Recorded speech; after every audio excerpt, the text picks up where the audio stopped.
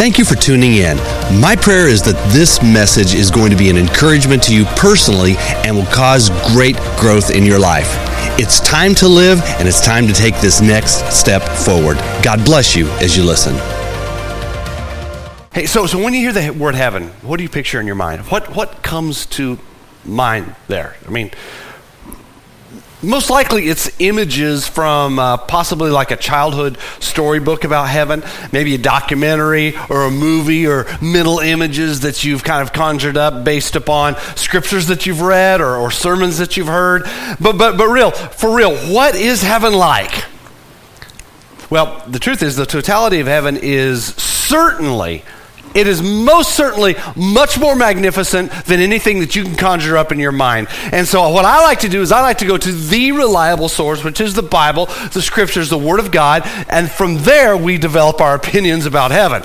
And you know, one of the big questions that people ask is like, what's heaven like? And I'll give you an honest answer here. I don't know for certain. I don't. That's an honest answer. Now, there are a lot of clues from the Scriptures, but they only tell part of the story. I like what Paul says in 1 Corinthians chapter 2, verse 9. He says that what no eye has seen, what no ear has heard, and what no human mind has conceived, the things that God has prepared for those who love Him. That pretty much sums it up. In fact, there are a lot of prophecies in the Bible about heaven, but God never reveals everything through prophecy. He doesn't. And we also have a lot of wrong images about heaven that aren't even in the Scriptures, but they're just in our head. I was looking at pictures of heaven the other day, and every picture of heaven is like 3/4 of it is billowing clouds. It looks like this big storm or something like that. There's nothing in the Scriptures that even talks about clouds in heaven, all right? And then there are pictures of puffy little midget angels that are going around with these little harps. I mean, and then there's... And a lot of them have a stairway that leads to heaven. And it's like, that's a Led Zeppelin song. That's not there, you know? There's no stairway. Just to tell you, there is no stairway that you're going to have to climb to go up to heaven where you hang out with 2-foot angels that are playing harps. I'm kind of happy about that because all of that is very, very weird. And I'm scared of heights, so I don't want to walk up that stairway that never has railings. You know, none of them had railings. But in Revelation chapter 21, verse 23, John, he gives this description of what he saw. Take a look at this. He said, "The city does not need the sun or the moon to shine on it, for the glory of God gives it light, and the Lamb is its lamp. The nations will walk by its light, and the kings of the earth will bring their splendor into it. On no day will its gates ever be shut, for there will be no night there. The glory and the honor of the nations will be brought into it, and nothing impure will ever enter it, nor will anyone who does what is shameful or deceitful, but only those whose names are written in the Lamb's book of life." Now, that scripture right there is a good starting place. But you see, the authors of these scriptures, they were given brief little glimpses into heaven. No one actually saw everything or experienced everything. It's kind of like this. Let's say you were from another time and another place, and you were just dropped into Fort Worth in the year 2019. And you were able to kind of like see little video clips or images, and then you had to go back and explain what you saw. Well, let's hear from 15, 16 different people. Let's see what they would say. Now, one would say, Fort Worth is a city of stone where water flows down steps into deep pools where people walk and enjoy. Another would say, oh no, Fort Worth is a place where cattle with huge horns roam the city streets. Another would say, wait, Fort Worth is a place of lush green grass and sparkling crystal clear blue water. What a joke. Another would say, Fort Worth is a sparkling city of lights and green trees and shining red roads and has a castle with a clock at the top in the center of the city. Someone else would say, Fort Worth is a place of humble cottages with stone paths. Another would say, oh, Fort Worth is a place where they have these massive snake-like machines with glowing orange eyes that rapidly transport people to other parts of the city. Someone else would say, oh, wait a minute, no. Fort Worth is a place where they have black and white chariots with no horses on them, and they rush around town maintaining justice and order. And another person would say, hey, wait a minute, no. Fort Worth is just a place where people sit and stand for hours applauding and cheering while men strike unbreakable eggs with iron rods. Someone else would say, wait, no, Fort Worth is a place where crowds cheer people that are wearing purple costumes and helmets as they violently assault each other.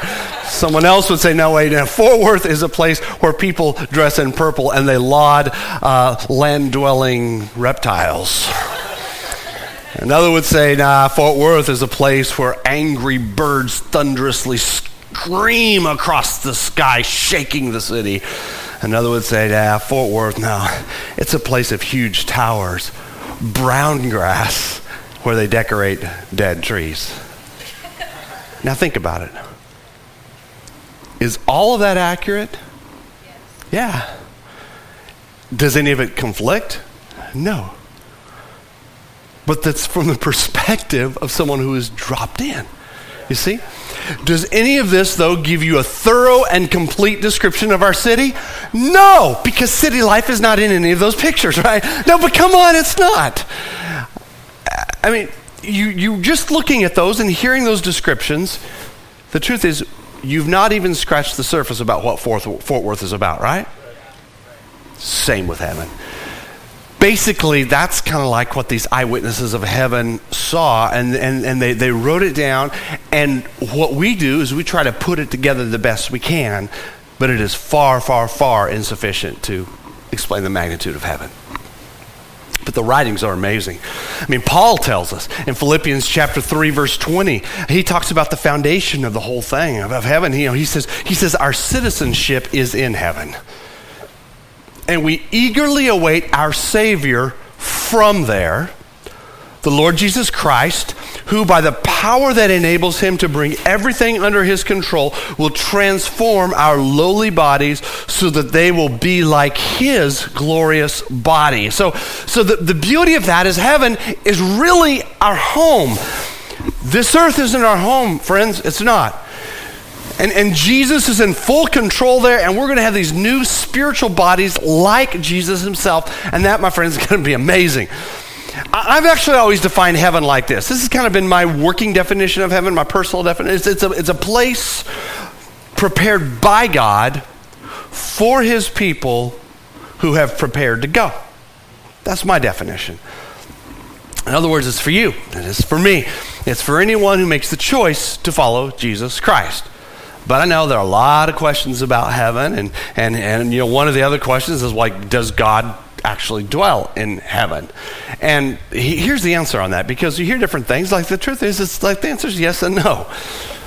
See, the Father and Jesus dwell in heaven right now, but the Holy Spirit doesn't. The Holy Spirit dwells in us. Just like we read a moment ago, it says Jesus is actually in heaven right now, and the Holy Spirit is in us right now. And the cool thing about what the Holy Spirit does, because the Holy Spirit is in us, the scriptures tell us that he gives us a deposit of heaven in our hearts. So sometimes when you feel the presence of God and you sense the peace of God, you're like, oh, you feel something sweeping over you. You're just getting a tiny little deposit, a glimpse of eternity. And that's the beauty of it. The Father, he's in heaven, and he's with Jesus. Psalm chapter 103, verse 19 says this. It says, the Lord has established his throne in heaven. In fact, when Jesus was even teaching his followers on how to pray, we were supposed to pray at the very beginning, our Father in where? Heaven. Heaven. Where's heaven? I mean, again, is it in the clouds? I mean, again, based upon all the imagery, you would definitely think there. It's kind of like up there in the clouds. You get on top of them and you don't fall through. But I remember the first time I rode in an airplane through the clouds, and I didn't see heaven, and the clouds were really, really bumpy. And my parents said, it's okay, we're just going through the clouds, they're bumpy. But I thought they were fluffy and it was happy up here. Oh no, it's not. So that kind of just blew that idea completely out of my brain. But let's consider the real question. Is heaven in the sky? Answer is yes. But not forever. Now, I didn't say in the clouds. It's literally up there, okay? And when Jesus returns, what we often call the rapture of the church, when Jesus returns to take us out of this earth before the earth collapses into self-destruction, we will literally rise to meet him. Here's the one place clouds are mentioned, in the clouds, all right? And then he will take us to heaven. But heaven isn't forever going to be in the sky. That's where a lot of people don't get it. I want to just give you a little glimpse of this. See, after this period of time where there's going to be this 1,000 years of peace known as the millennium, and after the judgments, the heavenly city will literally be on a recreated, perfect earth. Yeah. So the question is, is Jesus preparing that for us? Is Jesus preparing heaven? Well, the answer to that is yes. If you look now in your Bibles in John chapter 14, verse 2, this is the key passage for today. I want you to see this because as you're getting your place there, this is something you need to have marked in your Bibles because heaven itself has always been around, but the portion that we are going to inhabit hasn't always been around. So when Jesus left his followers and he ascended up into heaven, he went there to prepare a place for us. And Jesus is a carpenter after all, right? Take a look at what he told his disciples in John chapter 14, verse 2. He says, "My Father's house, also known as heaven, has many rooms. If that were not so, would I have told you that I am going to prepare a place for you? And if I go and prepare a place for you, I will come back and take you to be with me, that you also may be where I am." In other words, he's building your mansion, for lack of a better term, right now. And where you're going to be living is going to be far better than you can expect or imagine. You can't really conjure it up. And once he gets it finished, he's coming back to get you, to take you there with him. Now, I know sometimes people will say, well, is that New Jerusalem? And there's sometimes confusion between heaven and New Jerusalem. If you've hung around church for any length of time, you may have had that question. Well, is heaven really New Jerusalem? And my answer to that is eventually. Now, let me explain something to you. Today's Jerusalem, the Jerusalem of today, it's the center of the Judeo-Christian faith. It's where the temple once was, and it's where the temple is going to be rebuilt at the very end of time just before Jesus returns. But there's actually going to be a new Jerusalem that will be the headquarters of God's future kingdom. And all of the biblical descriptions of New Jerusalem and the descriptions of heaven, they match up perfectly.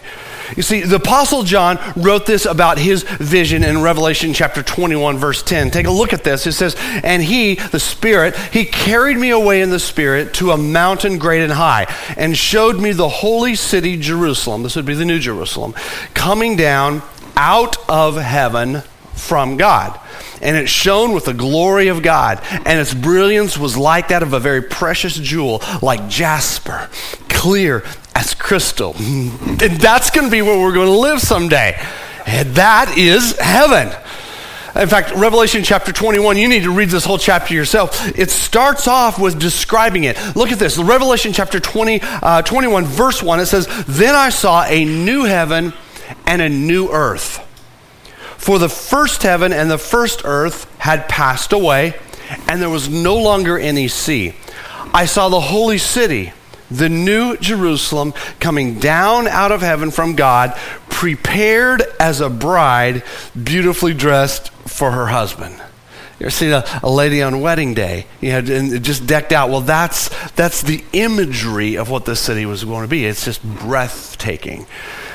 "And I heard a loud voice from the throne saying, 'Look, God's dwelling place is now among the people, and he will dwell with them. They will be his people, and God himself will be with them and be their God.' And look at this. He will wipe every tear from their eyes. There will be no more death or mourning or crying or pain, for the old order of things has passed away. He who is seated on the throne says, I am making everything new. Then he said, write these down, for these words are trustworthy and they're true. Now, what we have now, let's just say Fort Worth, Texas, is nothing in comparison to what's coming our way. What we experience in our day-to-day life, even the greatest thrills, it's nothing compared to what heaven will be like. It's a perfect life like we can't understand. You know, it's interesting. The Bible starts off with the world in perfection. It was a perfect life. Genesis chapters 1 and 2 is a perfect life in the garden. But do you realize that 99% of the Bible talks about how God's plan for the perfect life was thwarted through sin and how God's plan was then renewed through Jesus Christ? But then the Bible finally ends the very last two chapters, Revelation chapter 21 and 22, where again it's perfect life, except it's perfect life in a city. Think about it. We go from perfect life in a garden to perfect life in a city. See, when God completes his restoration of all things, it's no longer rural, it's urban. What's the difference between a city and a garden? Well, a city's advanced and it's complex and it's interconnected. You see, part of that, we even begin to see the nature of God, because God always wants to move things forward. God loves progress. That's God's plan. A beautiful, perfect city created by Jesus himself. And in this city, there will be no more tears. There will be no more death. There will be no more pain. No terrorism. No bombings. There's no racism. There are no funerals. There's no sickness. There's no disease. There are no broken down cars. There's no hatred. There's no lost jobs. There are no bills, thank God. There's also no anxiety, and there's no depression, and there's no fear. It's a perfect city designed by the master carpenter, Jesus. And it's for those who have prepared their hearts by allowing Christ to forgive them. People who have made the choice to simply live. Yet I know there are some people who will say, well, heaven isn't a real place. Heaven's just a state of mind. You know, it's like this state of being. And so, let's just toss out that question. Is it really heaven a state of mind? Well, my answer is no. No, not at all. In fact, please understand this. There are absolutely no scriptures that point to this. In fact, what's funny, the Bible actually says something quite the opposite. Paul tells us in 1 Corinthians chapter 15, verse 19, regarding eternity, he says this, he said, if only for this life we have hope in Christ, then we are of all people most to be pitied. In other words, what he's saying here is we are all actually pretty big losers if heaven is just a state of mind. This is ridiculous. Why are we even doing this, right? So, is heaven a real place? Is it? Absolutely, it is. It's a real, legitimate city. The writer of Hebrews said this in Hebrews chapter 13, verse 14. He said, for here we do not have an enduring city, but we are looking for the city that is to come. In other words, Fort Worth, as much as we love this place, it's not an enduring city. Heaven is. So how do you get to heaven? Well, I think that's actually the most important question you get asked, because it's really simple. It's by accepting Jesus Christ as your Lord and Savior and asking him to forgive your sin and living for him, and it's serving him. In fact, when a follower of Jesus Christ dies, we actually celebrate. Even though we're going to miss the person, even though there's a void, even though there's a loss, we celebrate. Because through Jesus, physical death is like falling asleep. because you're eventually alive. Yeah, actually, you're eternally alive in Christ. And I don't understand every little detail about what happens after this life, but I do know, and I do believe what the Bible actually says. It says that when a person is in right relationship with Jesus, when they leave their earthly body, it's best described as falling asleep. And then they will be awakened at the right time when Jesus is ready to come and take us out of this world. He takes us, that's often called the rapture, and he takes us to what's called the marriage supper of the Lamb. In other words, it's the beginning of the celebration of heaven. Paul tells us this in 1 Thessalonians chapter 4, verse 14. Love this. In fact, this scripture is one of my favorite scriptures to read in funerals and in memorial services. It says, we believe that Jesus died and rose again. And so we believe that God will bring with Jesus those who have fallen asleep in him. According to the Lord's word, we tell you that we who are still alive, who are left until the coming of the Lord, will certainly not precede those who have fallen asleep. For the Lord himself will come down from heaven with a loud command, the voice of the archangel, and the trumpet call of God. And the dead in Christ will rise first, and after that, we who are still alive and left will be caught up together with them in the clouds to meet the Lord in the air, and so we will be with the Lord forever. And then we enter heaven. You see, we will be there with all the people that are loved by Jesus, that Jesus died for. All of those people, everyone in heaven was offered the free gift of salvation, and they accepted that gift for eternal life. At the same time here on this earth, Satan continues to deceive. He tells people, well, you're not worthy of that. You're not good enough for any of this stuff that Jesus has prepared for you. You've sinned too much. Or maybe he makes people think that, if you're going to follow Jesus, you're going to end up being really weird and you're not going to have any fun in life. See, here's the deal. I'll just call it out. Satan will do everything he can in his power to prevent people from accepting Christ because he wants destruction. Therefore, you and I, we have a duty. And that duty is to let as many people know about Jesus as possible. In fact, that's what this church is about. We like to say our purpose around here is making Jesus known. And that's because Jesus is the center of everything that we do. I mean, why do we have these services? It's to make Jesus known. Why do we equip people to make a difference on their cultural street? It's to make Jesus known. Because without Jesus, we're all doomed, guys. There is no hope, and heaven's just a distant fantasy. The wages of sin is death, but the gift of God is eternal life in Jesus Christ our Lord. What this means is, if you spend your life working hard for sin, or serving yourself, only looking out for number one, consumed with sin, you will receive your wages. You're going to receive a paycheck at the end of your life. And your paycheck, what you get, the wages, it's death. There's another option. Or you can receive a free gift from God. It's not something you work for. It's that gift is Jesus Christ and what he did for you on the cross. And when you request for your sins to be wiped clean, he makes it as if you've never sinned and you received the gift that you can't work for and that you don't deserve. It's the gift of eternal life. In the book of Revelation, Jesus himself speaks about this in the last few verses. And again, it's very clear that there will be a separation of all people at the very end.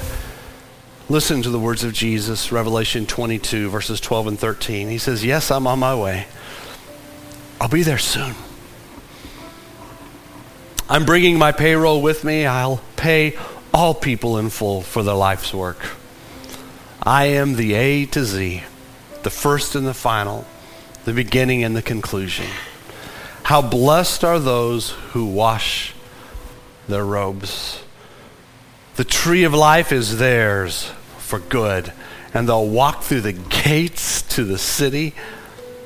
But outside, for good, all of the filthy curs, sorcerers, fornicators, murderers, idolaters, and those who love, all who love and live lies. I'm just telling you guys, it really doesn't get much more clear than that. And this is how the Bible ends. Heaven is the place where I'm going to be spending eternity. And if you want to join me, I would love for you to be with me also. 4 basic things I want you to remember today. Take these things home with them. First is this: Jesus is coming soon. We don't know when. It could be before the end of this day. It could be before you die, but all I have to say is that day will be amazing. Take home number 2 is this: is Jesus will repay us according to what we've done. You see, we will be rewarded according to our deeds. Things that we've unselfishly done for others, things we've done for God. That's what our reward will be in heaven. And take home number 3 is this: is huge blessing is ahead for the forgiven, which is life forever in that city. You see, people who have accepted the free gift of salvation, they're forgiven, and you will live in heaven forever. And then in heaven is when it's determined what that level of reward will be. And take home number 4 is this: not everyone will make it in. And I have to say that part because it's true. But it will simply be by their choice. Only the forgiven make it in. It's those who choose forgiveness. So basically, it's this about eternity. Heaven and everything that it is, everything that would be experienced there revolves around 2 choices. One is receiving the forgiveness of Jesus, which is entrance into heaven. And the second is what I would just call making Jesus known. And that's what you do on this earth, which determines the level of your reward in heaven. Can it be any more clear? I want you to receive all God has for you. I want there to be no movement at this time. And would you just close your eyes and focus internally? Maybe you're here today and you've never really surrendered your life completely to Jesus. Possibly you've drifted from relationship with God. And if you want to know this Jesus that I talk about, and you want a new beginning, I'm going to give you an opportunity to respond by lifting your hand. Knowing this is that Jesus does love you more than you can imagine. He died for you so that you can have life to the full, and life in eternity in heaven. Today's the day to launch that life. And if you want to be included in my closing prayer, surrender your life to Jesus. I'm going to ask you to raise your hand when I count to 3 so I can connect my faith with yours. 1, 2, 3. Lift your hands for me. Thank you. Who else? Make this decision to follow Jesus. Thank you. You can put hands down. Here's what I'd like for us to do. If you lifted your hand along with everyone else in this room, will you just please stand with me right now? I want you to stand with me, and if you lifted your hand, I'm just going to ask you to pray these words with me. Congregation, believers, I want you to pray these words also. Mean them from the bottom of your heart. Pray these words with me. Dear Jesus, thank you for dying for my sins. I believe you're the Son of God. Please forgive my sins. It's time for me to live. I choose heaven. So I give up my past and I embrace the future that you have for me. Thank you for eternity. In Jesus' name, amen. Listen carefully. If you lifted your hand, you prayed that prayer and you meant it, what I want you to do is I want you to take the next card and mark on it the decision that you made today. Second thing I'd like for you to do is to take that next card over there to next, and that way I can get some more information to you on some important next steps. And another thing I like to challenge people with is to take the 6-month challenge. The 6-month challenge around here is something so many people have taken after giving their lives to Christ. It's real simple. Just be in church for the next 6 months and watch what happens. Don't miss a Sunday for any reason. Just don't miss. Be here and watch what begins to happen. Watch the change in your life, because mark my word, you'll be able to look back at your life 6 months ago and say, wow, I have changed. God has changed a lot in me. I have hope and I have a future. that will happen. That will happen.